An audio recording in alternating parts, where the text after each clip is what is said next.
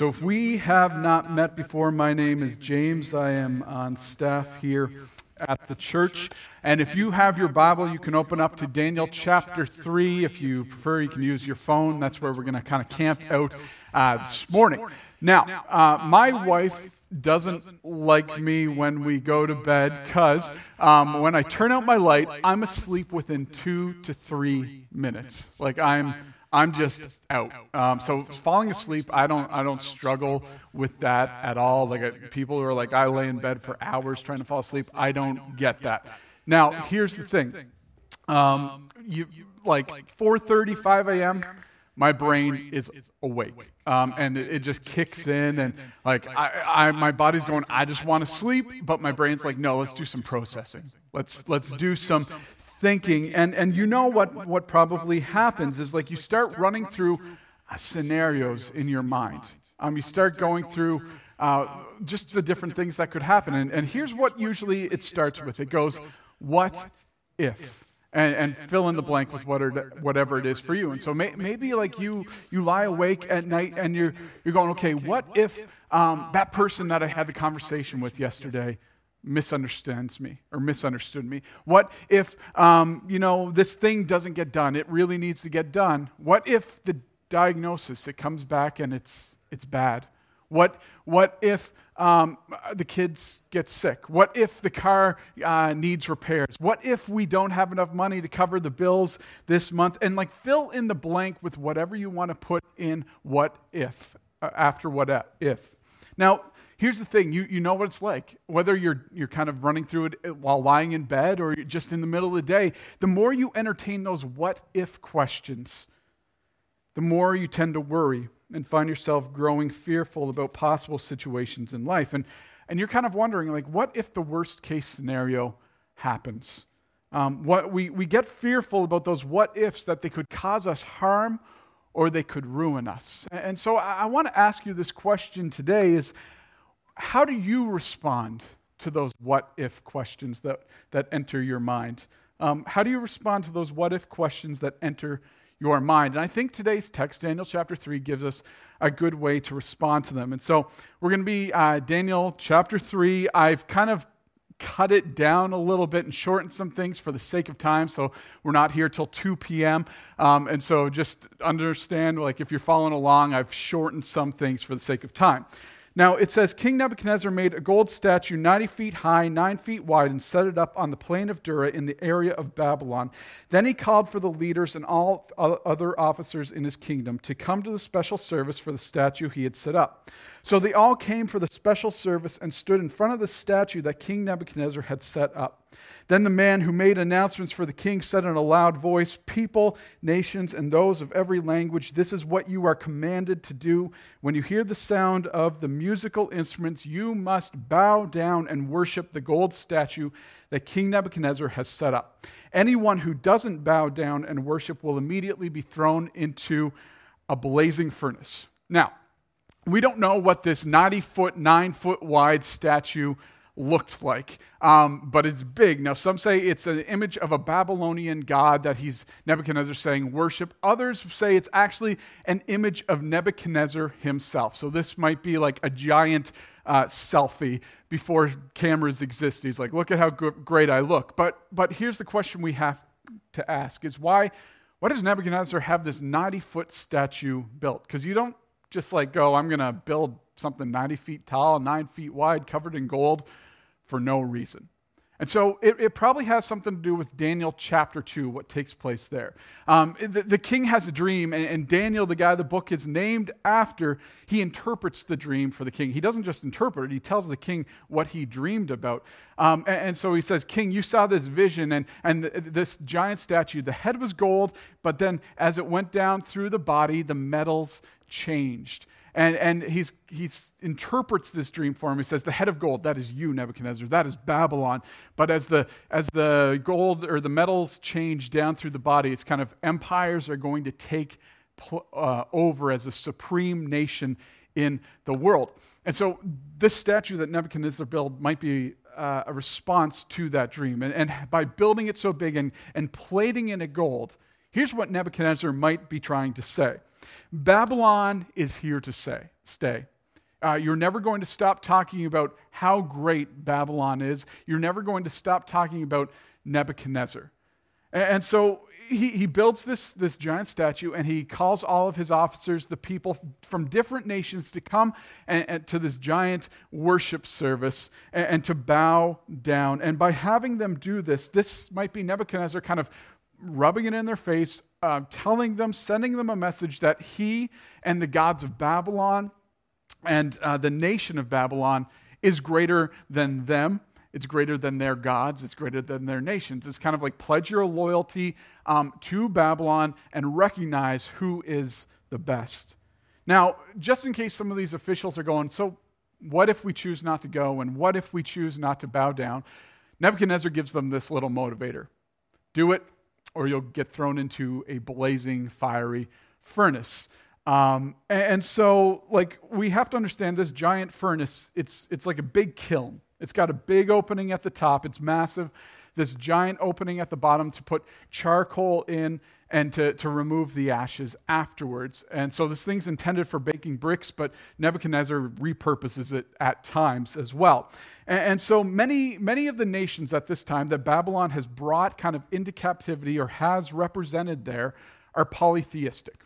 And so they're not like there's one God, they're going there's a plurality, there's tons of different gods. And so Nebuchadnezzar is kind of saying, like, if you don't bow down and worship, you're going to be fired, literally, like thrown into this blazing furnace. And so bowing down and worshiping another God, like, that's not a big deal to some of them. It's better than getting thrown into a furnace. And so many of the people bow down. In Daniel chapter 3, verse 7, it shows us they bow down and worship the statue whenever the national orchestra starts playing. It might have been the Babylonian national anthem.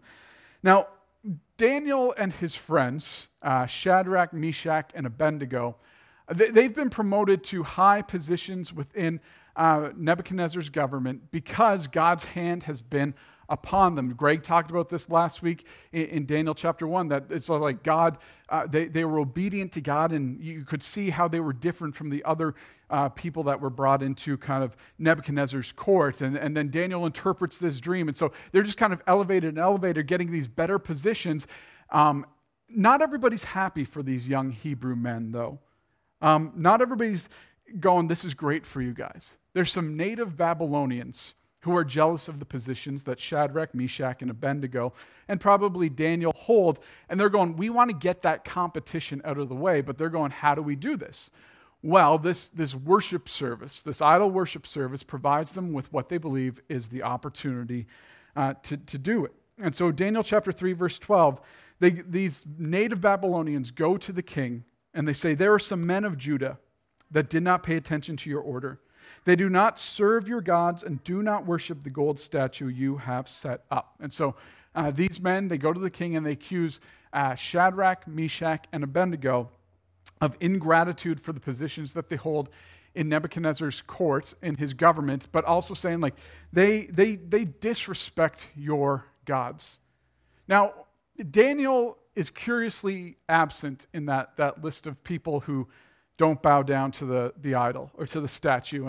And all we can do is speculate as to why. Some have said, well, maybe Daniel didn't see an issue with bowing down to this statue. Highly unlikely, knowing what we know about Daniel. Others say Daniel's so high in the government that he doesn't have to go to this worship service. Some say, you know what, Daniel's so powerful that these guys are afraid to accuse him because he could make it bad for them. The one I kind of like the best is that Nebuchadnezzar knows Daniel. And he knows that if he has this giant idol worship service and Daniel is present, Daniel's going to kind of rain on Nebuchadnezzar's parade, be a party pooper. And so Nebuchadnezzar sends Daniel out of town on business to make sure he's not there to kind of rain on the parade. I like that one. We're not exactly sure why he's not there. But here's the thing.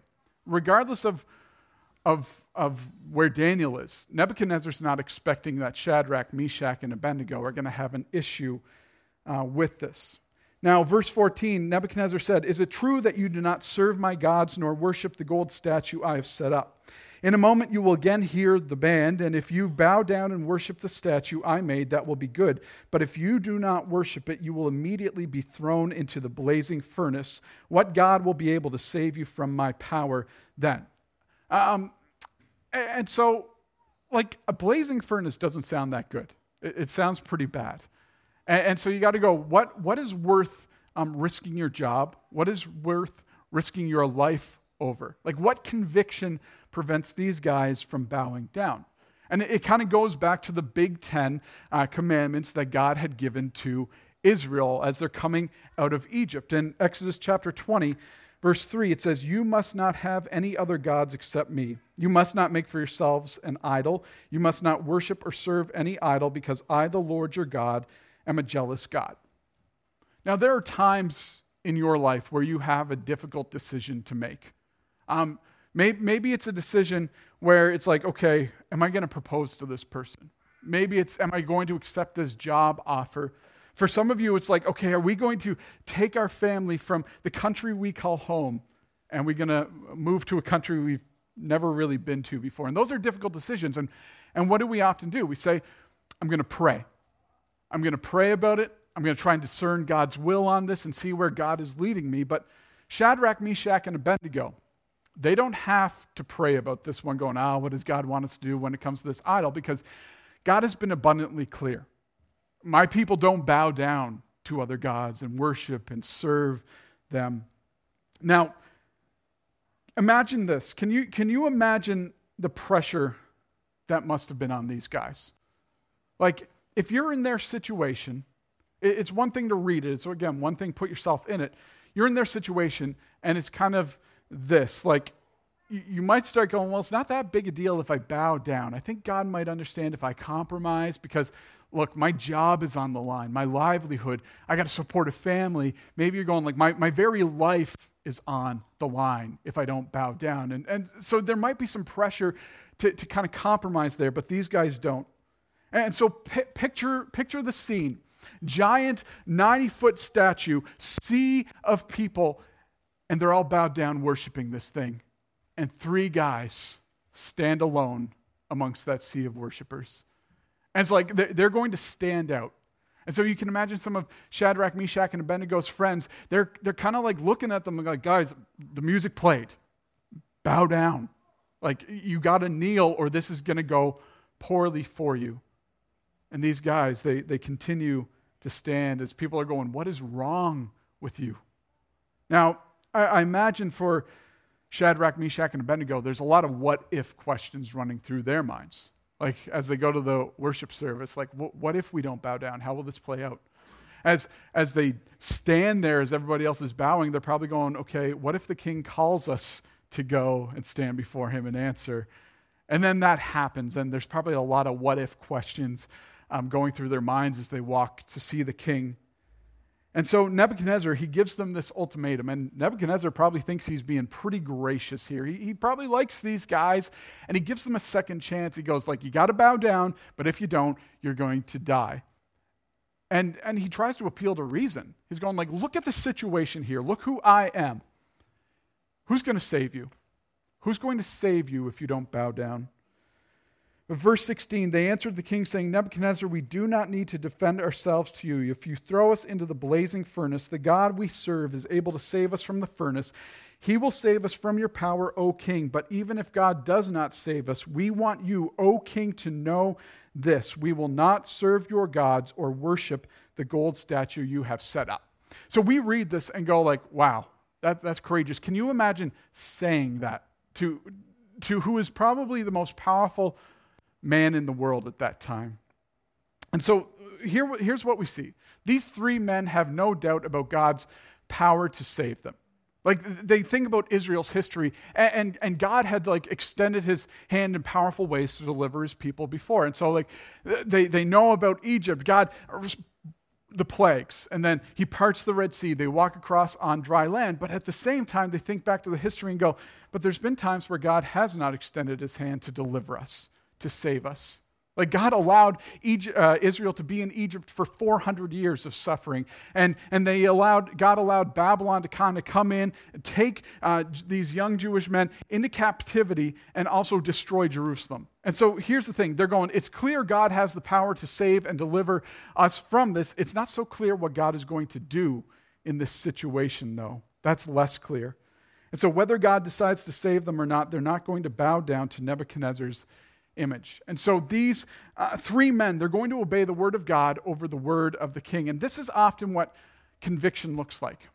It's courage in the face of the unknown. It's courage in the face of hostility. Now, Daniel chapter 3, verse 19, it says, Then Nebuchadnezzar was furious. He ordered the furnace to be heated 7 times hotter than usual. Then he commanded some of the strongest soldiers in his army to tie up Shadrach, Meshach, and Abednego and throw them into the blazing furnace. So they were tied up and thrown into the blazing furnace while still wearing their clothes. The furnace was made so hot that the flames killed the strong soldiers who threw Shadrach, Meshach, and Abednego into the furnace. Firmly tied, they fell into the blazing furnace. Now, Nebuchadnezzar is not a guy who's used to having people say no to him. And so when they say no to him, he's not going like, the fire as it is good enough. He goes, make this thing as hot as it can get. I want these guys to suffer.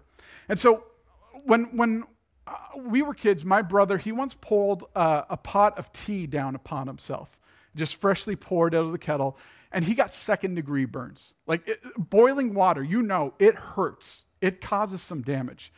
Now, just to understand, charcoal burns at over 1,100 degrees Celsius. Water boils at 100 degrees Celsius. There's quite a difference there. And so it's not like the heat that you might feel like roasting hamburgers or something over a barbecue. It's as intense as it can get. It's such intense heat that these like gym rat, buff, creatine-infused soldiers who take them up to throw them into the furnace are like, the heat's so intense, it kills them.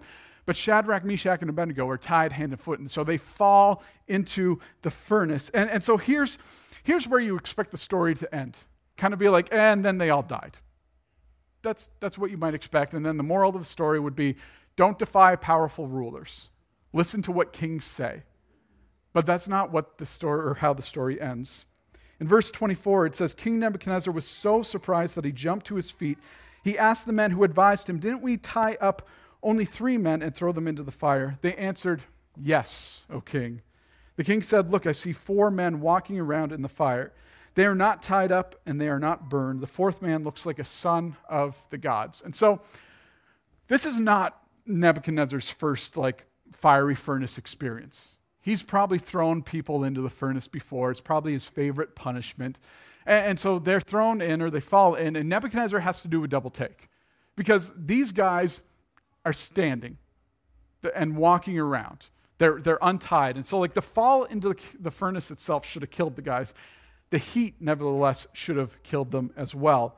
And so they're up and they're walking around, meandering inside the furnace. I guess there's not much else you do when you're inside of a furnace. But I'm a bit of a World War II geek, and so I read books on it. I like to watch movies. And I remember watching one in which they depicted a soldier using a flamethrower to kind of clear out enemies out of tunnels. And if you don't know what a flamethrower is, it's exactly what it sounds like. This thing with fuel in the back, just press a button and it just spits flames and it goes pretty far. And so they go to the entrance of the tunnel. They use the flamethrower. The flames go down the tunnel and it would catch people on fire. Now, in this depiction, it was pretty gruesome. The guy doesn't stroll out, he's in flames, and go, I surrender, you got me. That's not what happens. They run out of the tunnel. They're panicking. They're in pain. The fire and the heat and the pain is so bad that you're out of control. But these guys are standing and walking around inside of the furnace. But it's not just that. Nebuchadnezzar, he sees a 4th person in there, and he describes this person like a son of the gods. And so what you have to understand what this is saying is the glory, the brightness of this 4th person in the furnace outshines the fire of the furnace. There's something so glorious about this person that Nebuchadnezzar is going, that person is divine. There's something supernatural about them. Now, who is the 4th person? Some scholars would say this is a theophany or a Christophany. A theophany is this physical appearance of God here on earth. Christophany is pretty much the same, but it's the Son of God appearing pre-incarnate before he's baby Jesus lying in the manger. Some say it's like this pre-incarnate cameo of Jesus. And so that the Son of God or God would at times appear physically here on earth. And some say, no, this is just an angel. But regardless of where you kind of fall on that one, I like the Christophany one personally. It's okay if you disagree. What this shows is that God is physically present with his people in their times of trouble and distress. Like Isaiah chapter 43, verse 2, God had said, when you pass through the waters, I will be with you. When you cross rivers, you will not drown. When you walk through fire, you will not be burned, nor will the flames hurt you. And so what's important of seeing in that verse is this, that God is with his people during our trials. He promises his presence with his people in their difficult times, in their trials, ensuring that those difficulties are not going to utterly overwhelm them. Now, Nebuchadnezzar, he calls the three guys to come out of the furnace in verse 27. It says, when they came out, everyone crowded around them and saw that the fire had not harmed their bodies. Their hair was not burned, their robes were not burned, and they didn't even smell like smoke. Who's excited for campfire season? Like I'm trying to, on the side of our house, I'm trying to get it done in time to build a fire pit because we love fires during the summer and stuff. And so you know what it's like, though, when you sit around a campfire. You don't necessarily notice it at first, but the next morning you get up and maybe you're camping, you throw that sweater on, you stink like smoke. Like people can go, you were sitting around a campfire, weren't you? It's obvious. And these three guys, they come out, their hair isn't singed. Their clothes are not burned. They don't even smell like smoke. And so what this is saying, this is a testimony to God's power to protect his people, total protection. Now, I can understand if you're a little skeptical of that, I can get it, but I would ask you to think about this.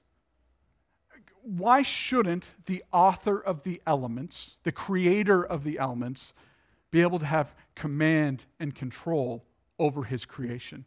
It's not actually that ridiculous when you think about it. Now, Daniel chapter 3, verse 28, it says, Nebuchadnezzar said, praise the God of Shadrach, Meshach, and Abednego. Their God has sent his angel and saved his servants from the fire. These three men trusted their God and refused to obey my command. They were willing to die rather than serve or worship any god other than their own. No other God can save his people like this. So the question we started with was this. How do you respond when that what if question enters your mind? And there's times where when you ask those what if questions, the fears, they loom large. You go, what if, what if, what if? And you start thinking about it, and it's like, oh man, what could ever save me from this if it happens? Now, we all worship and serve something as first and foremost in our lives. Now, if you're not going like, I'm not a Christian, I'm an atheist, I don't worship or serve God, that's okay. Glad you're here, glad you're watching. But here's the thing. You worship, you serve, you devote your life to something as first and foremost. There's something that you're saying, this is the most important. I build my life around it. And like often it's created things. Now we go, man, these foolish people, it's a statue they built and they're bowing down to it and they're worshiping and they're serving it. Oh man, they're so ignorant. But here's the thing, we worship and serve created things all the time as well. Like maybe you know somebody who's a ridiculous fan of a sports team, or maybe you are that person. I don't know. And like, so every piece of clothing you have has the team's logo on it. You brush your teeth. It's like, I got a Toronto Maple Leafs toothbrush. I'm so cool. And then you've got a room in your house that looks like a gift shop, like blew up or threw up inside of your house. And then think about some of the people who go to these games, and they strip down, they paint their bodies, there's no shame, and they're dancing and they're singing and they're yelling. Like that is borderline worship, I would say at times. And so all of us have a God of choice, whether it's God or it's what Scripture would describe as an idol. And so maybe you choose money.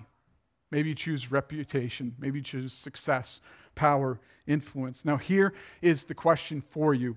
Could our fears of what if stem from a knowledge that the God we've chosen to build our lives around isn't mighty to save? Could it be that we know our God of choice won't stand the tests that come along in life? Like, we know that some gods are going to crumble under crisis. Money's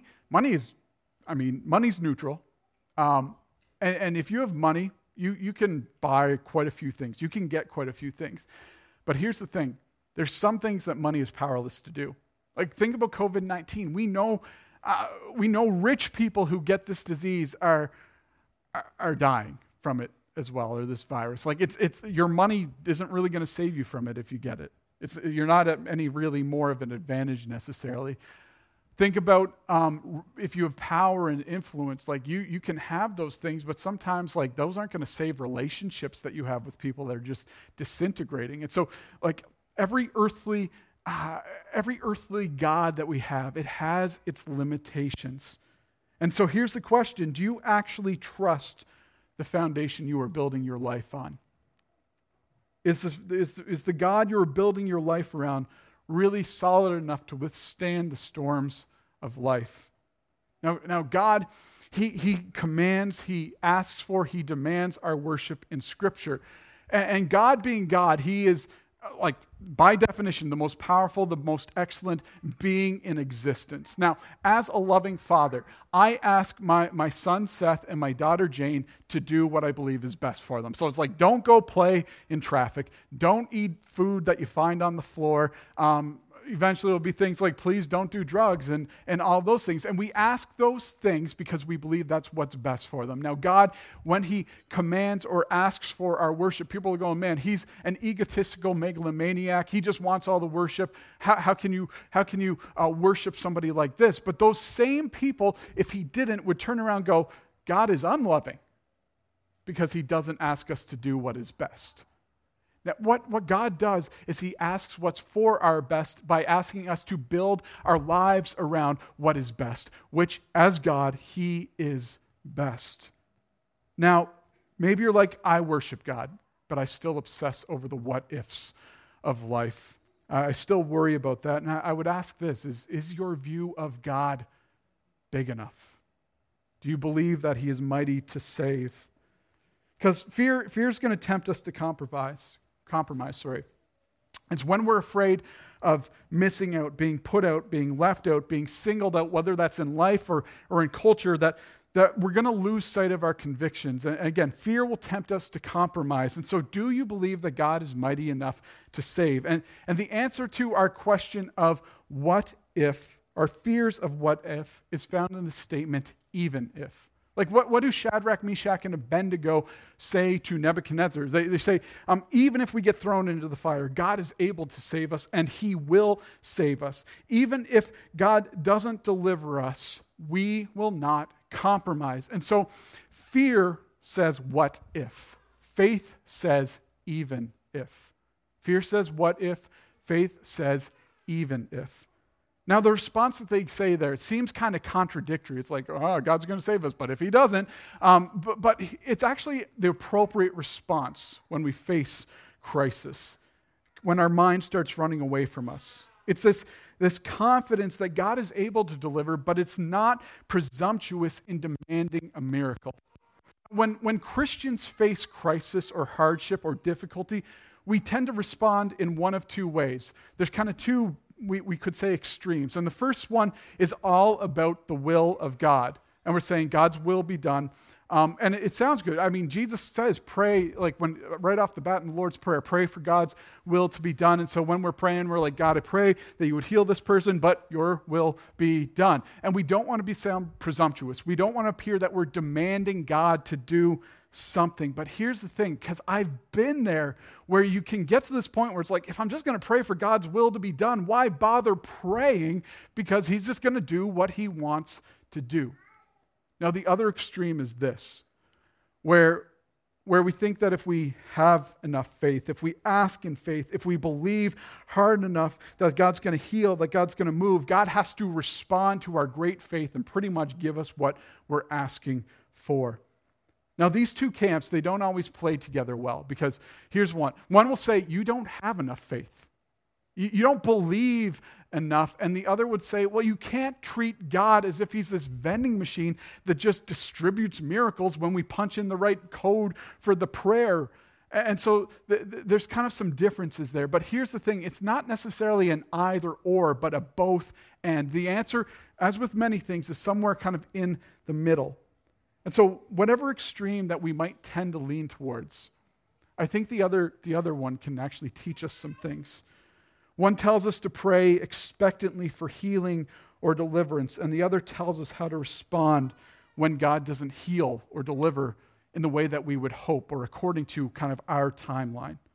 Like Scripture tells us that whatever you are facing, God has the power to intervene, that he has the power to redeem, that he has the power to heal whatever pain and brokenness you might face. In James chapter 4, James writes, anyone who is having troubles should pray, and the prayer that is said with faith will make the sick person well. The Lord will heal that person, and if the person has sinned, the sins will be forgiven. Confess your sins to each other and pray for each other so God can heal you.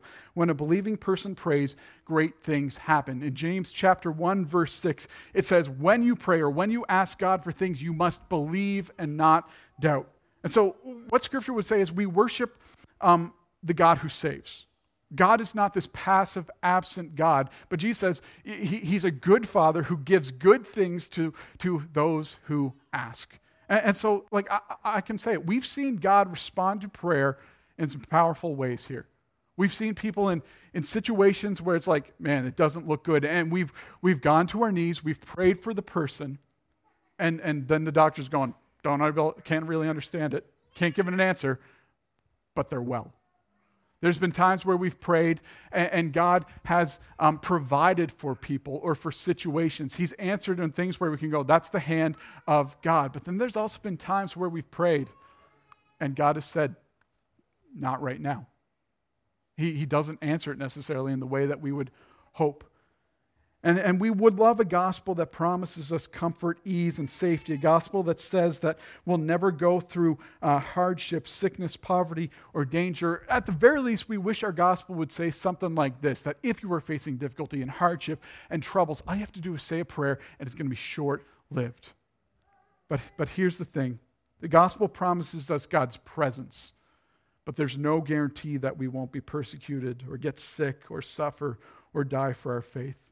Like, we have to understand some scriptures are prescriptive and others are descriptive. So a prescriptive text, it says, like, this is a clear command from God, here's what you are to do, and others are like, here's what happened in this situation. And Daniel chapter 3 is a primarily descriptive text.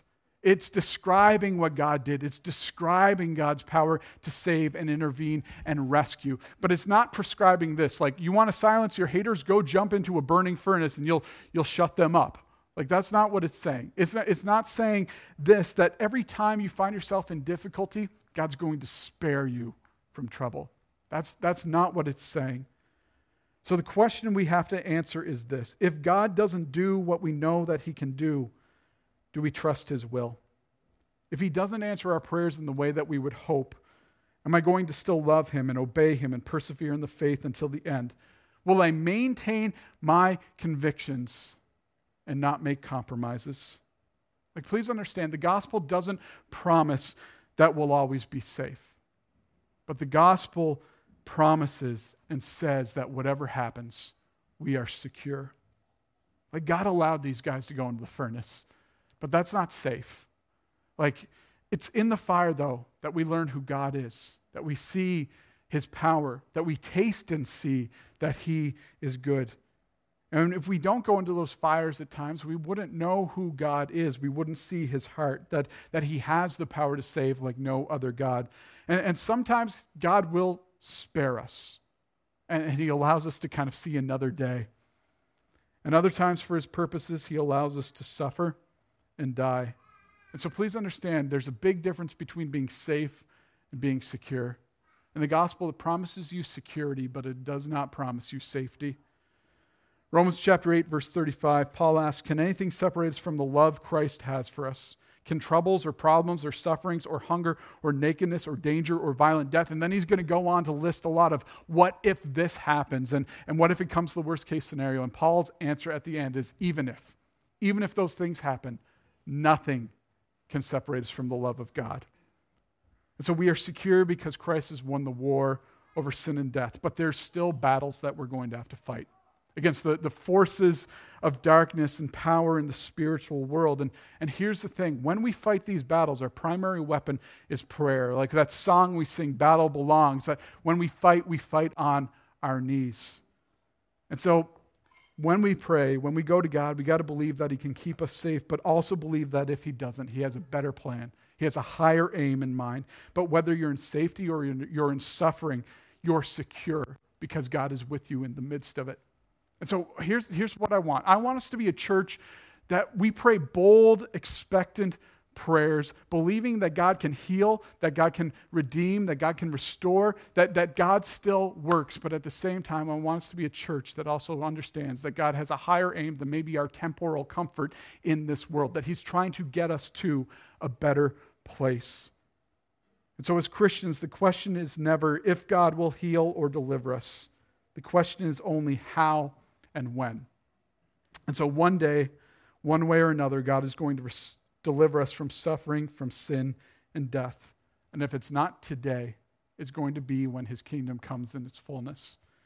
And so even if the worst happens, even if your worst what-if fear comes true, you are secure.